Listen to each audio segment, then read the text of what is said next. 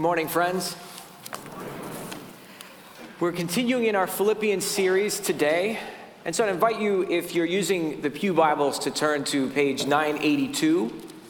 Page 982 in those Bibles. It's Philippians chapter 4, beginning at verse 10 and going to verse 20, which Ann just read for us. Let's pray as we wait for God to illuminate His Word once again this morning.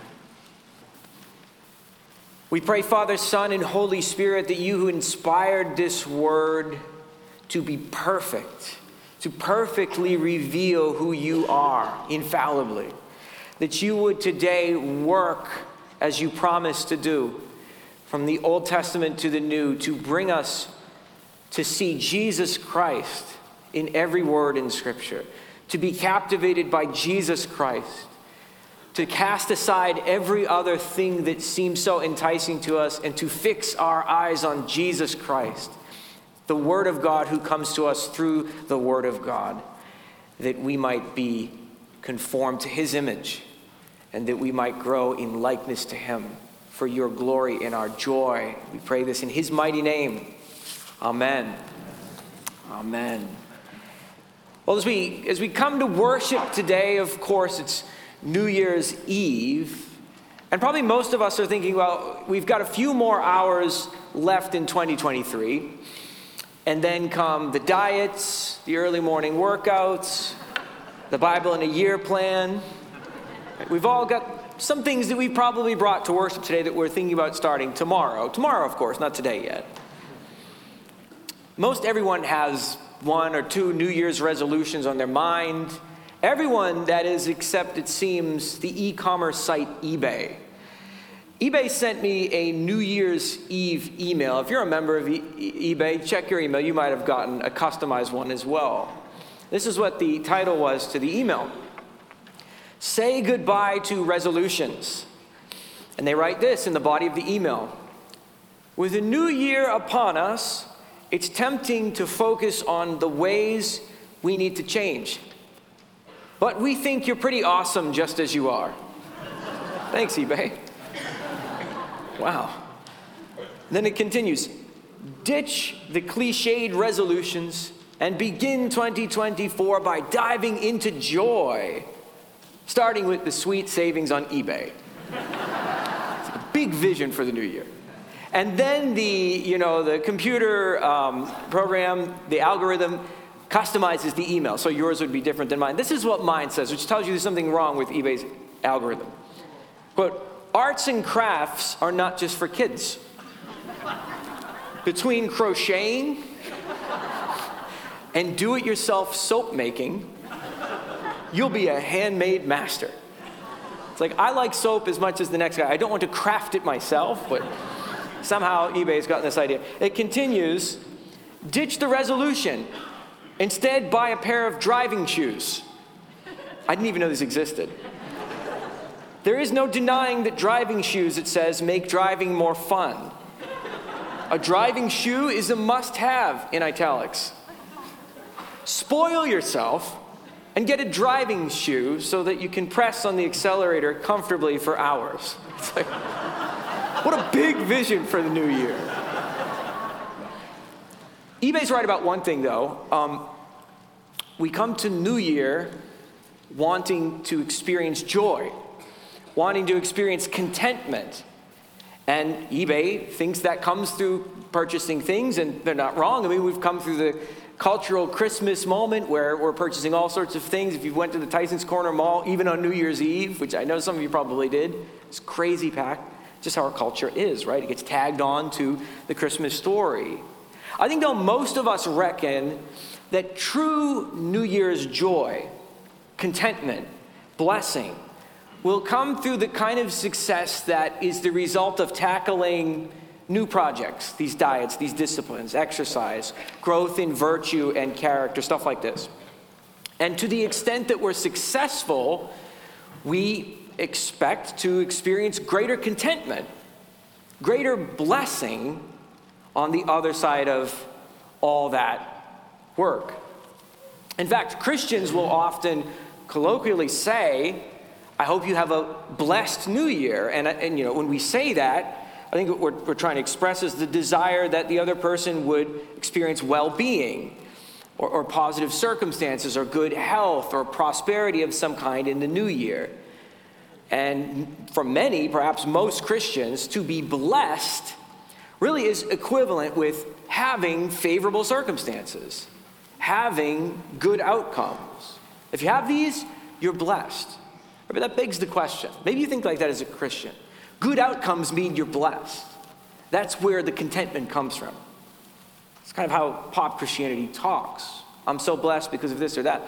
What about the times and the seasons and the beginnings of New Year's and the middle of New Year's and the ends of years where the circumstances are not so good?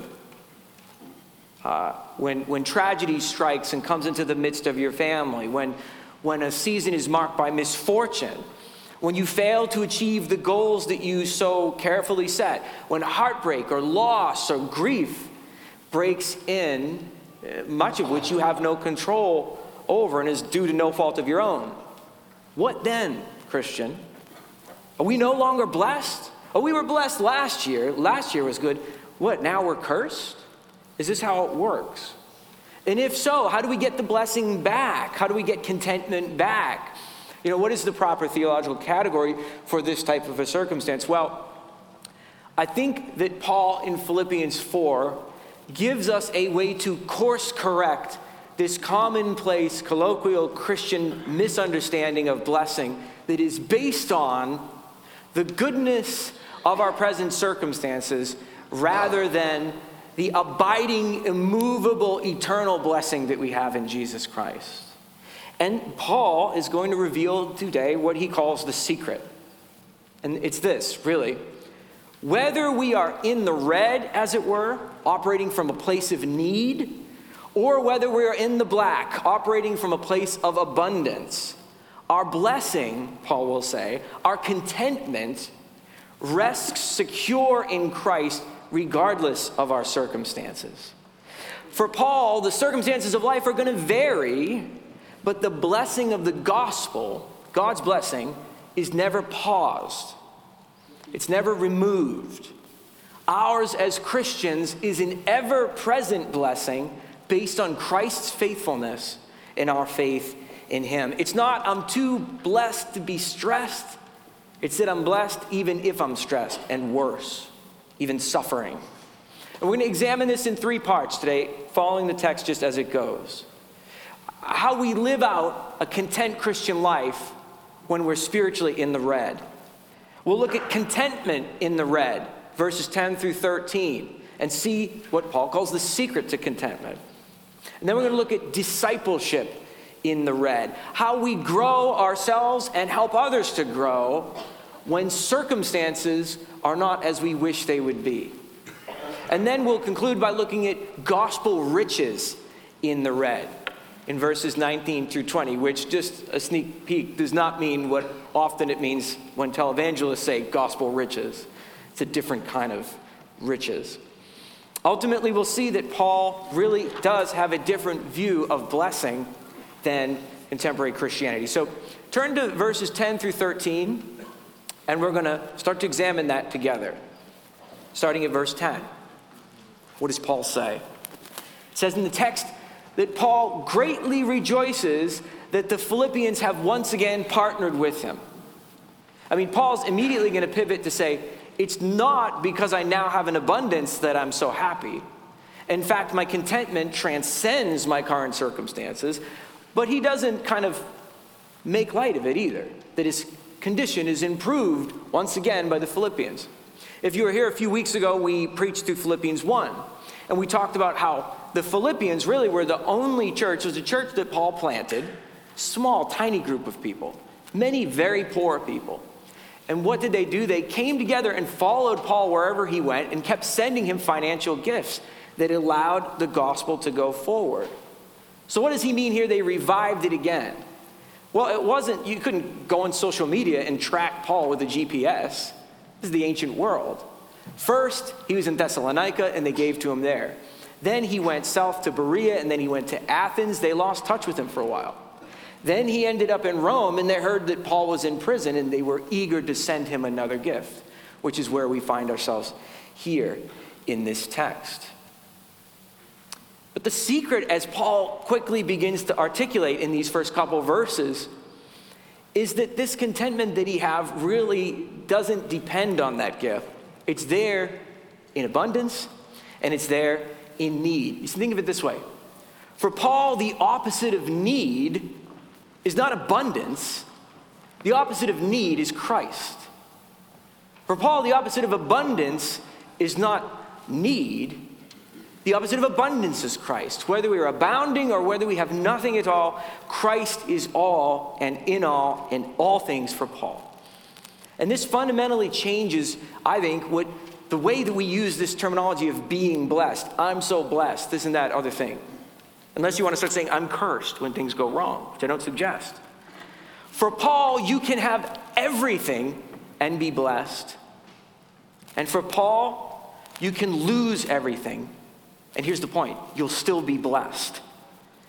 That's freeing to me because at some point in some year, eventually we all lose. We might start out strong, we might go in strong, but we lose. And we cannot lift ourselves back up.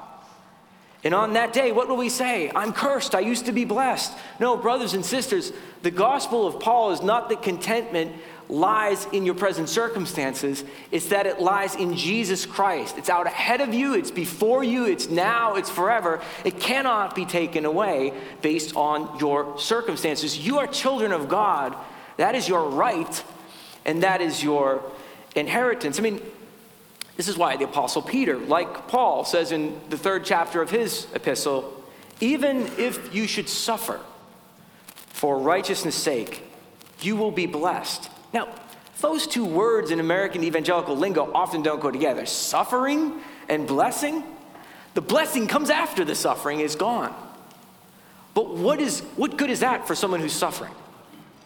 Right? It's not good news if there's blessing beyond the suffering that you can't pull yourself out of. That's not what Paul teaches. It's not what Peter teaches. Peter teaches in chapter 4 the same thing at verse 14.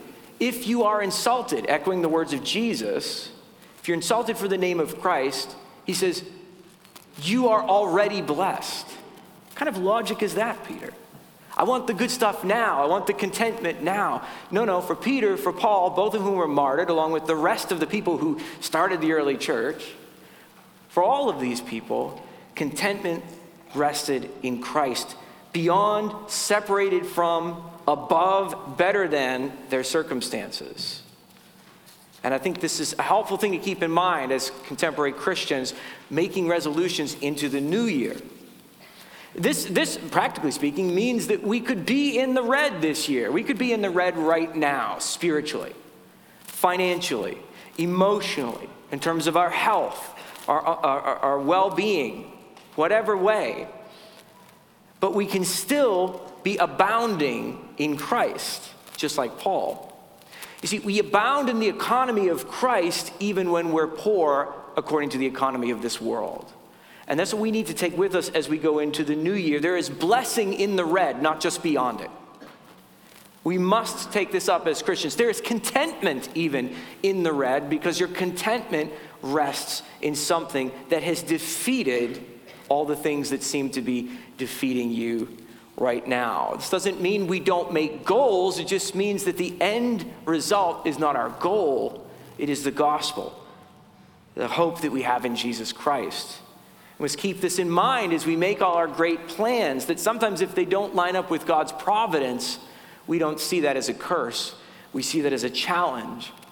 But we see it as an abiding blessing of God to walk with him in the midst of that.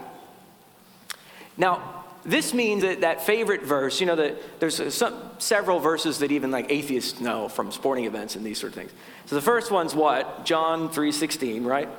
This would probably be the second, third, or fourth. It makes every top 10 list. Philippians 4, verse 13. What does it say? I can do all things through him who strengthens me. And it's on every bumper sticker everywhere. It's a great verse, right? For many people, it's probably your favorite verse. Paul helps us to understand, though, that in the context of his teaching about contentment in Christ, this is not sort of a mantra, a generic statement about self-improvement. Like, I can do all things, anything I want to do, which is how some people take it. Right? It's like I can be lifting 0 weights, like me, on December 31st.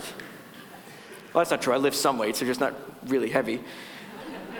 They're my wife's. They say Fila on the side. I can lift Fila weights on December 31st, but then I'm going to rock up to Gold's Gym as soon as the clock strikes on January 1st and just bench press a 200-pound kind of thing and yell out, I can do all things through Christ who strengthens me, before being crushed by this thing. That's not what the text means, but that's somehow how we use it to resource the feel-good Christianity we want to have so that we can do whatever we want to do and feel like our resolutions are the main thing. Our resolutions aren't the main thing. God's resolution to save you from a predicament that you could never get out of, to save us, that's the main thing that grounds our plans, that restructures our plans around the parameters of God's providence. All things refers not to everything in general, but to the ability to persevere in the midst of excruciating, difficult circumstances and to see contentment even in the midst of that, because your contentment lies in the inheritance that you have in Christ. One example of this and how this could work in your life. Recently, I went with a bunch of guys, went on a hike, I guess on the border of West Virginia and Virginia, did some winter camping, really good, really strong. I think I'm the oldest one, so 30s, I'm 42. And we said, we're going to do this big hike. We're going to climb to the peak and see this beautiful sight, right? And we didn't plan it quite right. And so we were out there for 3.5 hours, and we can see the peak. We could see it. But we realized if we go to the peak, we're gonna be, it's gonna be dark on the way back. It's gonna be pitch black out. We don't have flashlights and all these things. And so we're all asking, do you guys want to go? And all of us will be like, yeah, totally. I can keep going, no problem. Come to find out afterwards, we were all so tired and we just weren't saying it, right? And we didn't go to the peak. So, in worldly views, if you compare that to a resolution that you might have, you might say, well, we failed that day. We made a goal and we failed. And you look at it and you say, what a failure that was.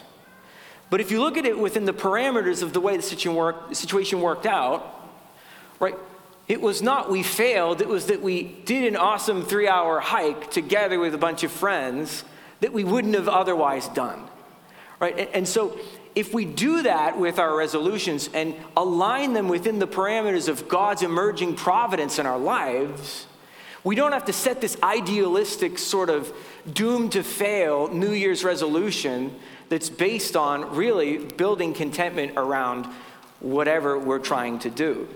That's just one way to think about it. But in verses 14 through 18, Paul shifts from contentment to discipleship. He tells us you can be content in the red because your contentment lies in Christ. He also shows us what it means to live as disciples of Jesus in a life situation where often we're in the red, we're not abounding, we're in need. Look at verses 14 through 18. What you see here really strongly is within 7 verses, Paul really hones in the focus on you, the Philippians. This is important. Now remember, in the ancient world, they're not walking around with NIV study Bibles or ESV study Bibles or whatever your favorite interpretation is, the Message.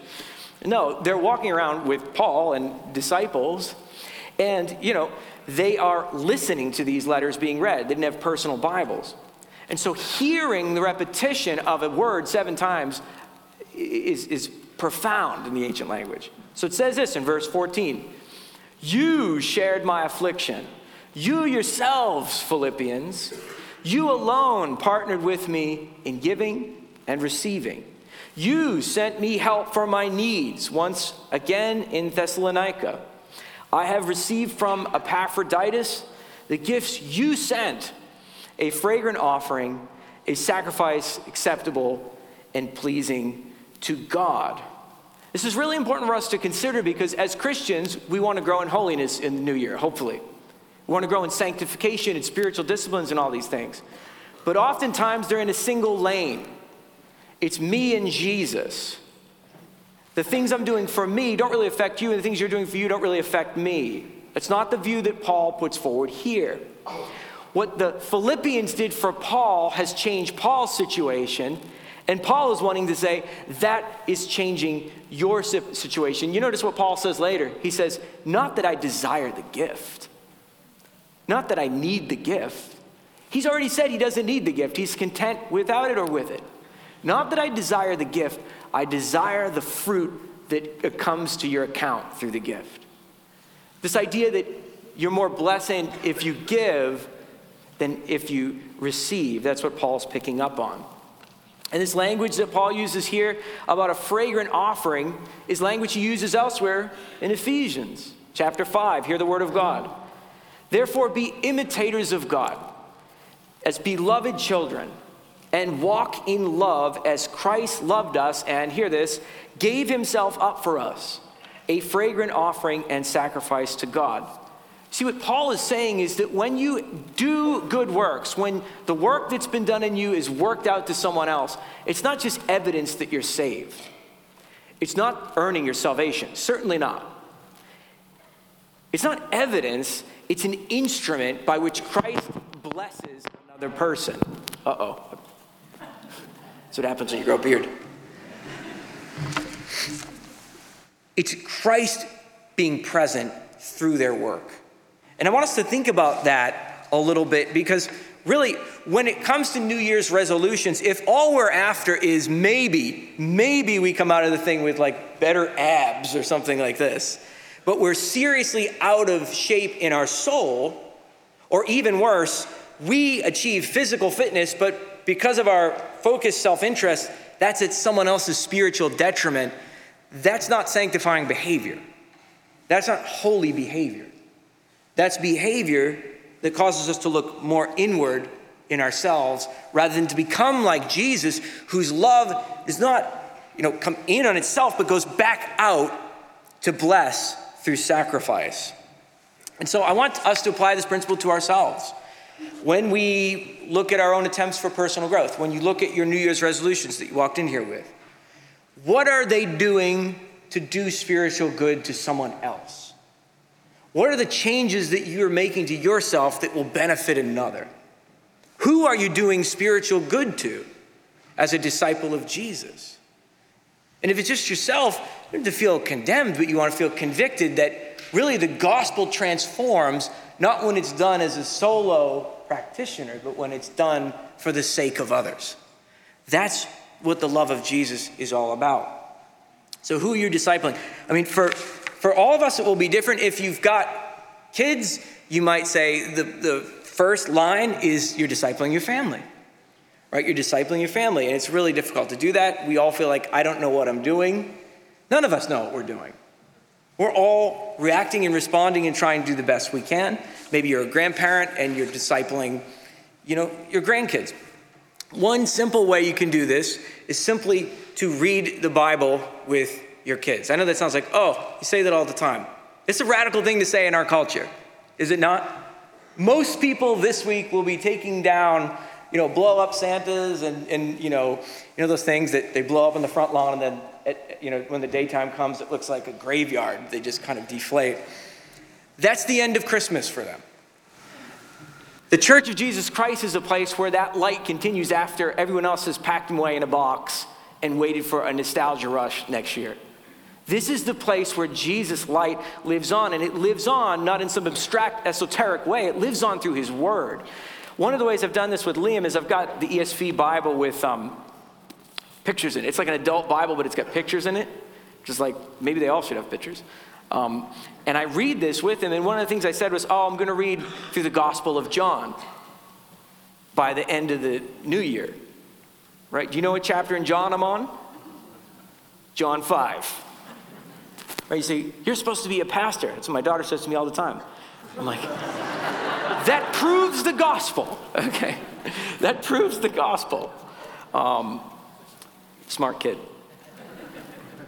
Is that a failure? Not really, because other times I was outside playing basketball, and other times I'm doing other things with my son, and a million other things together.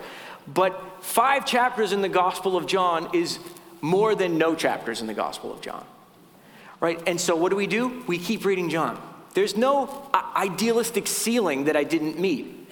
There's only blessing upon blessing through God's word. And whether he comes to faith now or in the future, or whether our children who have been evangelizing for years come to faith now, God has promised through his word that it will not return to him void or empty. And so we speak the word of God. We trust Jesus that the blessing that he promises is coming to us.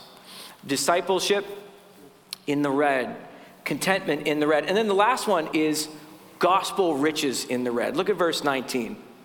Paul says this, "My God will supply every need of yours according to his riches in glory in Christ Jesus."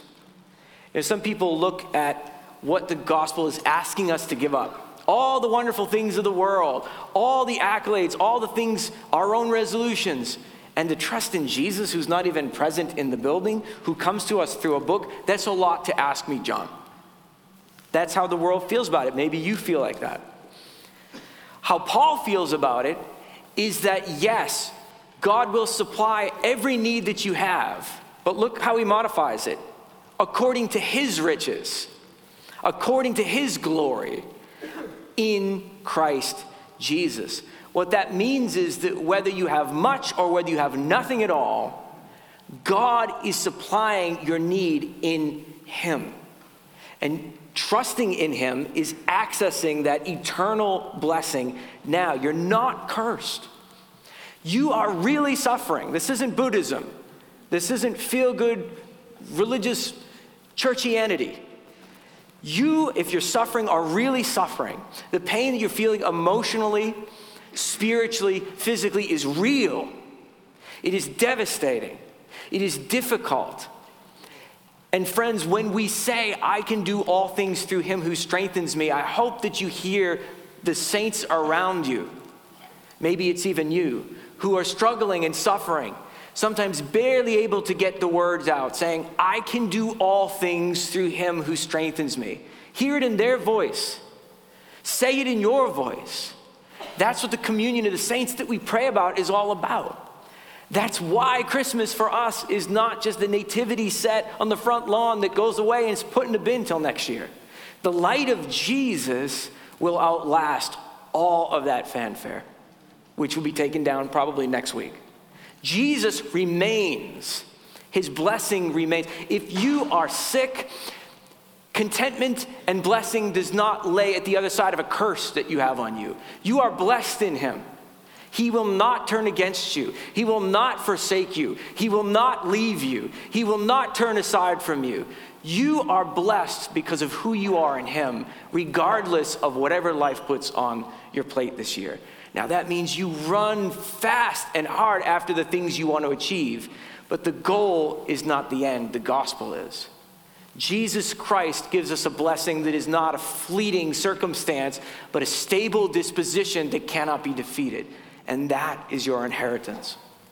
Friends, I'm going to pray this old prayer that I found from some bishops that just help us to orient our minds to this fact that life is difficult and we don't have any clue what it will deal us this year. But the blessing that we have in Jesus Christ abides forever. Nothing can take it away from you. On Christ, the solid rock, we stand, as the hymn says. All other ground is sinking sand. All other ground is sinking sand. Let's pray. Remember us, O God. From age to age, be our comforter. You have given us the wonder of time, blessing us in days and nights and seasons and years. Bless us, your children, O Lord, at the turning of this year. Fill the months ahead with the bright hope that is ours right now in Jesus Christ. You are our God, living and reigning forever and ever. Be our God this day and always, in Jesus' mighty name. Amen.